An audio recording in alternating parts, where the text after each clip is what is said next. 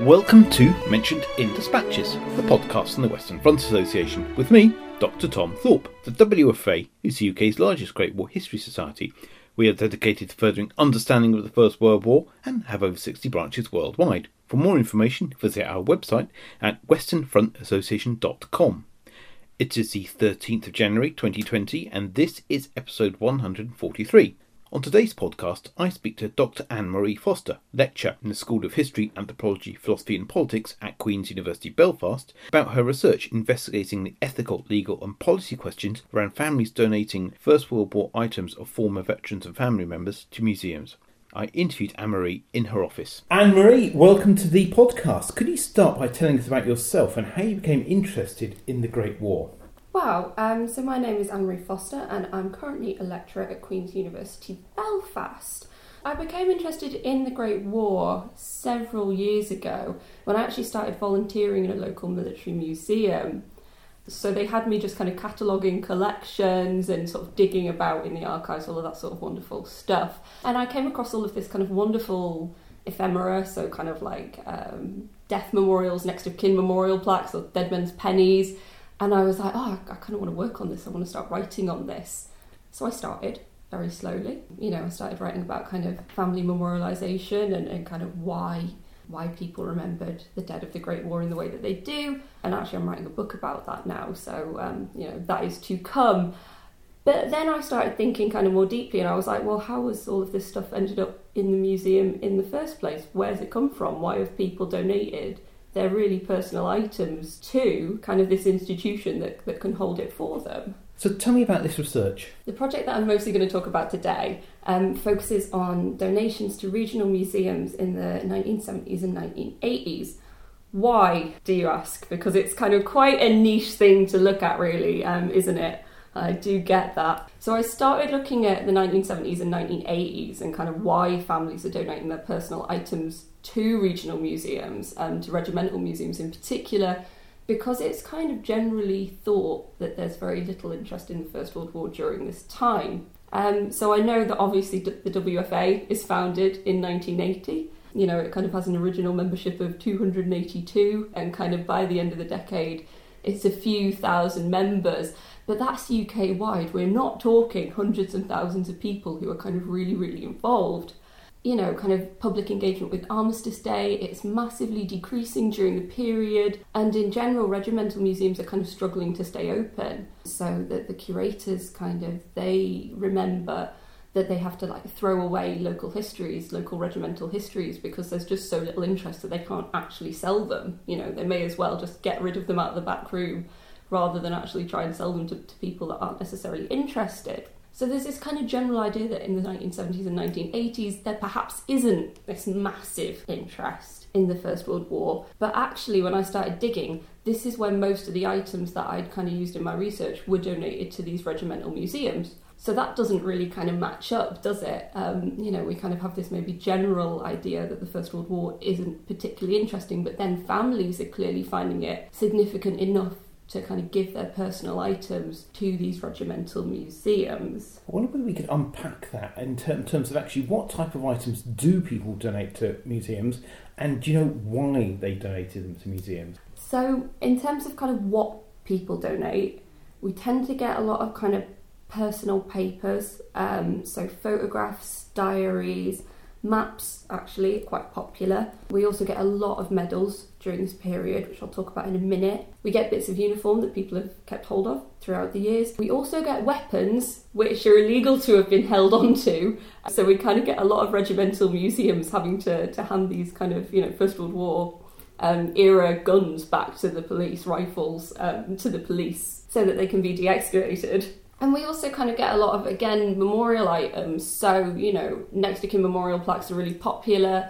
Little printed memorial booklets that kind of have pictures of the soldier on the front and maybe a couple of poems inside. But in general, kind of, we do get a lot of personal items. So it's normally these kind of small, easily transported items. That means that they've kind of moved around the family for quite a few years, that they've moved with them. They normally have a regimental number kind of attached to them somehow, so they're kind of quite personal items. Although that being said, there is an excellent case of a veteran desperately trying to get a regimental museum to take his old camp bed into storage, and this poor museum they do take it in the end, but basically it's bunged in a corner and never really looked at. So why are they donating these items? Really, it depends kind of who is donating. So we tend to get two main groups who are donating during this kind of period.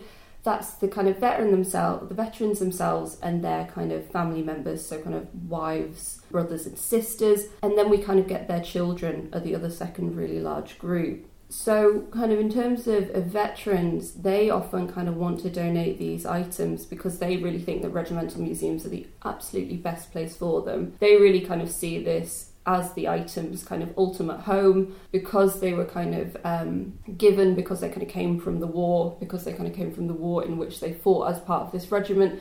They ultimately kind of see that really this is a kind of return home for a lot of these items, and they kind of talk a lot kind of when they try and sell these items almost to the kind of curators of the museums, that they're kind of really trying to say, look, this object belongs with you, you know, because I was kind of such a key part of the regiment, you know, you need this in order to kind of fully tell the regiment's story within your museum space. Their families, kind of more broadly, so kind of wives, brothers and sisters, they do feel like these items still kind of belong in this kind of home institution, but there's a little bit more to it normally kind of going on.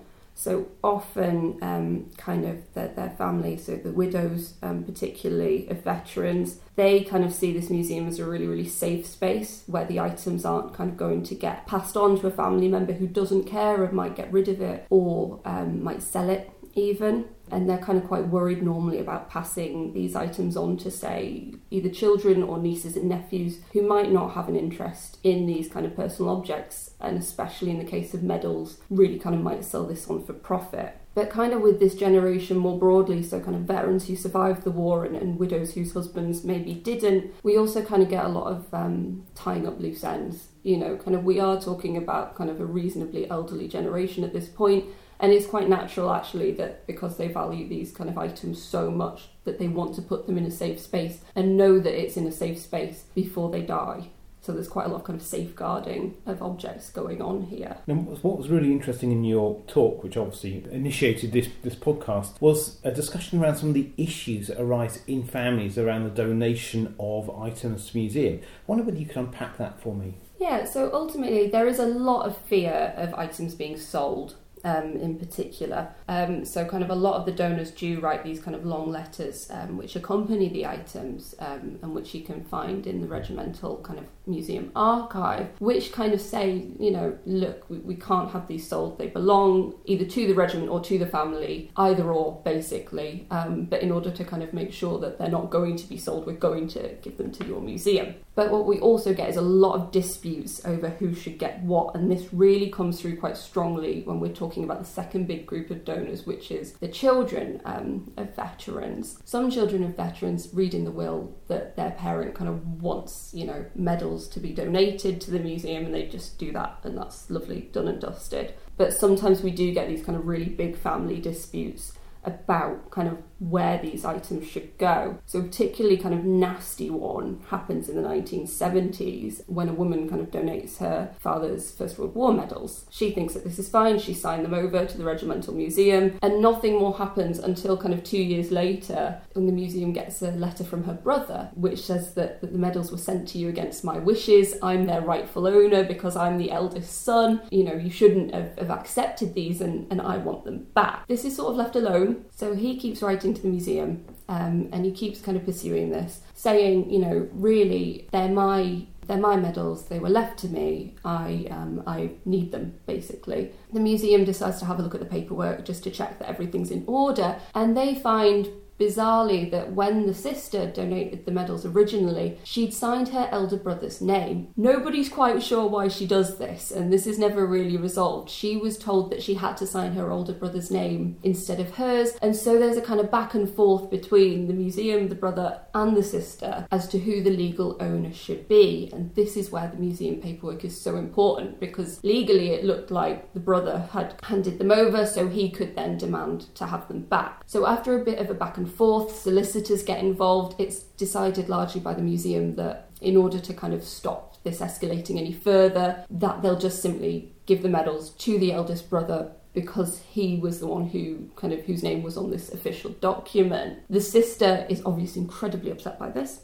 so she brings in solicitors of her own to kind of try and counteract this, and eventually the brother kind of crumbles to this pressure from his sister, donates them back to the museum, and kind of says, fine, it's done. If it was my mother's last wishes that my sister donate my father's First World War medals to this regimental museum, then so be it. This is one of the more involved cases, but actually it says a lot about conceptions of who owns the family archive. So the idea of who can donate what and under whose authority is something that kind of comes through really clearly, and it's never quite clear cut. There is kind of a lot of tension within a lot of families over who actually has the right to donate something and who doesn't. So another example of this, there was a man who died in the First World War. He had no children. His brother did. So I think it was a second cousin removed somehow had gotten some of his stuff. The rest of it was abroad in Canada. It had been kind of split between two family groups. The woman kind of who contacted the museum in the UK, the Regimental Museum in the UK, desperately wanted to submit all of his personal items on the kind of 70th anniversary of his death. The Canadian family members didn't agree to this at all.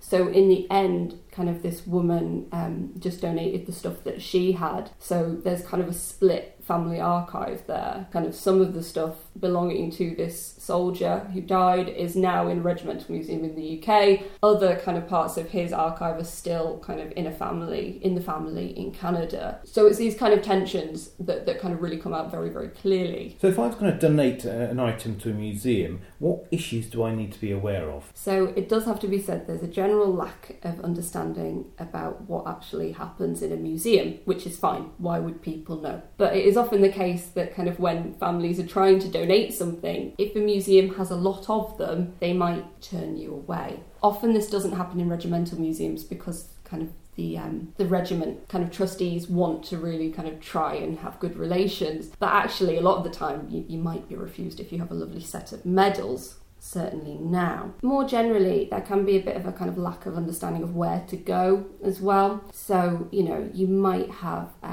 medals from the DLI, but you might go to the Museum of the Northumberland Fusiliers and try and donate them. So often there's kind of a lack of general understanding of kind of quite where the regiment home is. That's fine. Again, normally most people will kind of politely take you over. Again, kind of if you do manage to get through that, you have to sign over ownership of your item. So, you kind of legally give it away. You say that ultimately this is not yours anymore, that this is now owned by the museum. And that again can lead to some tension. So again, kind of about 90% physical items that museums hold, they're not on display. So they're kept really safe in archives, and sometimes kind of they're brought out to be displayed and then kind of put away again. But in general, sadly, just because you've donated something to a museum because of a lack of space, it's not always put on show. And this can really upset families who don't know this going in. And I think that's absolutely right. So I think that a lack of maybe a conversation about what the donation process entails can lead to problems further down the road. Certainly. There is kind of one case, again, of a woman donating her father's First World War medals, and then she kind of went back to the museum a year later and they weren't on display, and she kind of says, well, can I just have them back? Actually, if they're not going to be on display, we may as well kind of keep them in the family. So it kind of really depends on whether you want the item to be kind of safe or whether kind of perhaps you want it to be kept in the family and then seen a lot more. So what about from the museum's perspective? What issues as a museum curator would you have in accepting an item? So largely none. It does have to be said, a lot of the time this process goes wholly smoothly, so this isn't to scaremonger anybody out there. Occasionally though, what you do have, especially with these kind of longer kind of archives, is that a family member might donate something in, say, the 1970s, and then, someone from a later generation comes back in, the mid-1990s and says, oh, actually, I quite like this family item back. Often we kind of get the children of veterans donating items, and then actually the grandchildren of veterans come back and say, oh, actually, we didn't kind of know that this existed until a couple of years ago, and really we value it a lot more than we think that you might, so could we please have it back? And at that stage, the museum has to make a decision on this. So, you know, everybody has to have a meeting, and it has to be kind of decided whether the request can be granted or not. Again, legally, the item does now belong to the museum, so they have to kind of consider, you know, is it a particularly unusual item? Is it very kind of unique? Does it mean a lot more to the family to kind of basically have it back than it does to us to hold it? And that's kind of quite a tense thing, especially in regimental museums where, you know, they are reliant on members of the regiment to kind of fund them and to make sure that the museum is still a kind of living thing. So this is kind of a real issue, but again, you know, there are cases where unfortunately museums have to say no, but then there are some quite nice cases where, you know, they will give grandsons back their grandfather's medals. It's wholly dependent on the situation. I understand that you're working on a research project to help museums resolve some of these legal and ethical issues that you've just talked about. Can you tell us about this project and why it's important? Yeah, so basically my new research project, which is very beginning stages, it's trying to look at these kind of issues and these problems a little bit more in the present day. So I'm kind of bringing all this into the 21st century. So largely, I think that I kind of want to begin a more public conversation about, you know, objects and archives and museums kind of more broadly. I think that kind of some of the issues that we've just discussed, so things like people kind of claiming ownership of the family archive and this leading to a lot of upset within the family, I think that this has to be kind of considered more broadly. Equally, I think that some of the museum stuff is really pertinent. So certainly kind of we've talked a little bit about the paperwork side, but when an object enters a museum, usually, you know, we've got this kind of legal documentation. Great, that's standard. What we also normally get is kind of an archive of correspondence between the donator and the museum. So we kind of need a broader awareness of the sorts of paperwork that museums keep. I think it's often assumed that it's just this legal paperwork, but quite often as well, it's this correspondence, which can be really personal. So normally kind of it's in these letters or now emails where we kind of find this really good information about kind of why an object is so important to a family. It's where families can kind of really say, look, this object is special because, I don't know, it saved my grandfather from a bullet, something like that. And without kind of access to this information, the object itself isn't quite as special. You know, I think that it does have to be remembered that ultimately people are kind of donating these items to museums because they want them to be there, especially these family items. I think that it's really clear that the donors see a really kind of important value in putting it into this public space. So if we kind of can't really access these letters and the information contained within them, which since GDPR has been really difficult for researchers and for kind of museum professionals, you know, how much information is being disclosed about an object? What can you then legally do with that? How does this kind of affect the story that you're trying to tell in the museum? This is all kind of a problem, but equally for the family who's donating, it's also significant that you know exactly how much information is then publicly available to, you know, not only kind of museum professionals, but also people like me who come in and research this. Because again, you know, you can request these documents and they're really kind of good sources of social history, but ultimately, you know, do people donating kind of know that this bureaucratic archive is still being kept and used? So what's your research project going to entail? So my new research project is going to kind of look at maybe difficult family histories or kind of family histories that people sometimes kind of find hard to deal with. It's going to start kind of thinking about, you know, what these are. Is it, you know, a war death in the family? Is it that somebody has a criminal past? You know, how do kind of families tell stories about them, and then how do they tell them to museums? It's kind of a dual thing, really. It's basically going to ask how families try and investigate their own family history and how they tell their family history, but then it's also going to question how they tell that to museums. So they can do it through kind of presenting objects, through donating objects. They can also increasingly do it online as well. So kind of with all of the First World War centenary stuff, we've had all of these wonderful websites such as the Imperial War Museum's Lives of the First World War, where people can upload their family story, which again is great because you're getting all of this kind of wonderful information that otherwise would be hidden, and now it's public, you know, instead of perhaps the stories associated with the object being lost somewhere in the museum. They're kind of on the internet for everybody to see. This is absolutely amazing, and I think that it kind of says a lot about the centenary initiatives that this has happened. But again, are we thinking ethically about this? Because some families might upload this information into this really kind of public online space, and other family members can get really upset about it, again, because they don't think that it's appropriate that all of this personal information is suddenly kind of all over the web. So it's trying to think quite critically about how we can kind of use these family stories in public spaces, and really kind of how aware people are of what they're kind of doing and who owns the family archive, who can tell these stories. So essentially it's about producing practical guidance in a sense, so you can resolve some of these personal issues from becoming too personal. Absolutely. And finally, Anne-Marie, where can people find out more about your research? You can find some of my past research on the British Library's World War I website. I've written an entry about ephemera. More broadly, I've done a little bit of blogging for people like the Munitions of the Mind blog at Kent, but mostly you can find me on Twitter, and I am at amfoster_. And the underscore is important because there is a salsa dancer who also uses the same handle. That isn't me. Can't dance. Anne-Marie, thank you very much for your time. Thank you very much. You have been listening to the Mentioned in Dispatches podcast from the Western Front Association with me, Tom Thorpe. Thank you for all my guests for appearing on this edition. The theme music for this podcast was George Butterworth's The Banks of Green Willow. It was performed by the BBC National Orchestra of Wales, conducted by Krish Russman, and produced by Biz Records. This recording is part of a collection of orchestral works by Butterworth performed by the BBC National Orchestra of Wales and supported by the Western Front Association. This is available from all good record stores under the record code BIS2195. Until next time.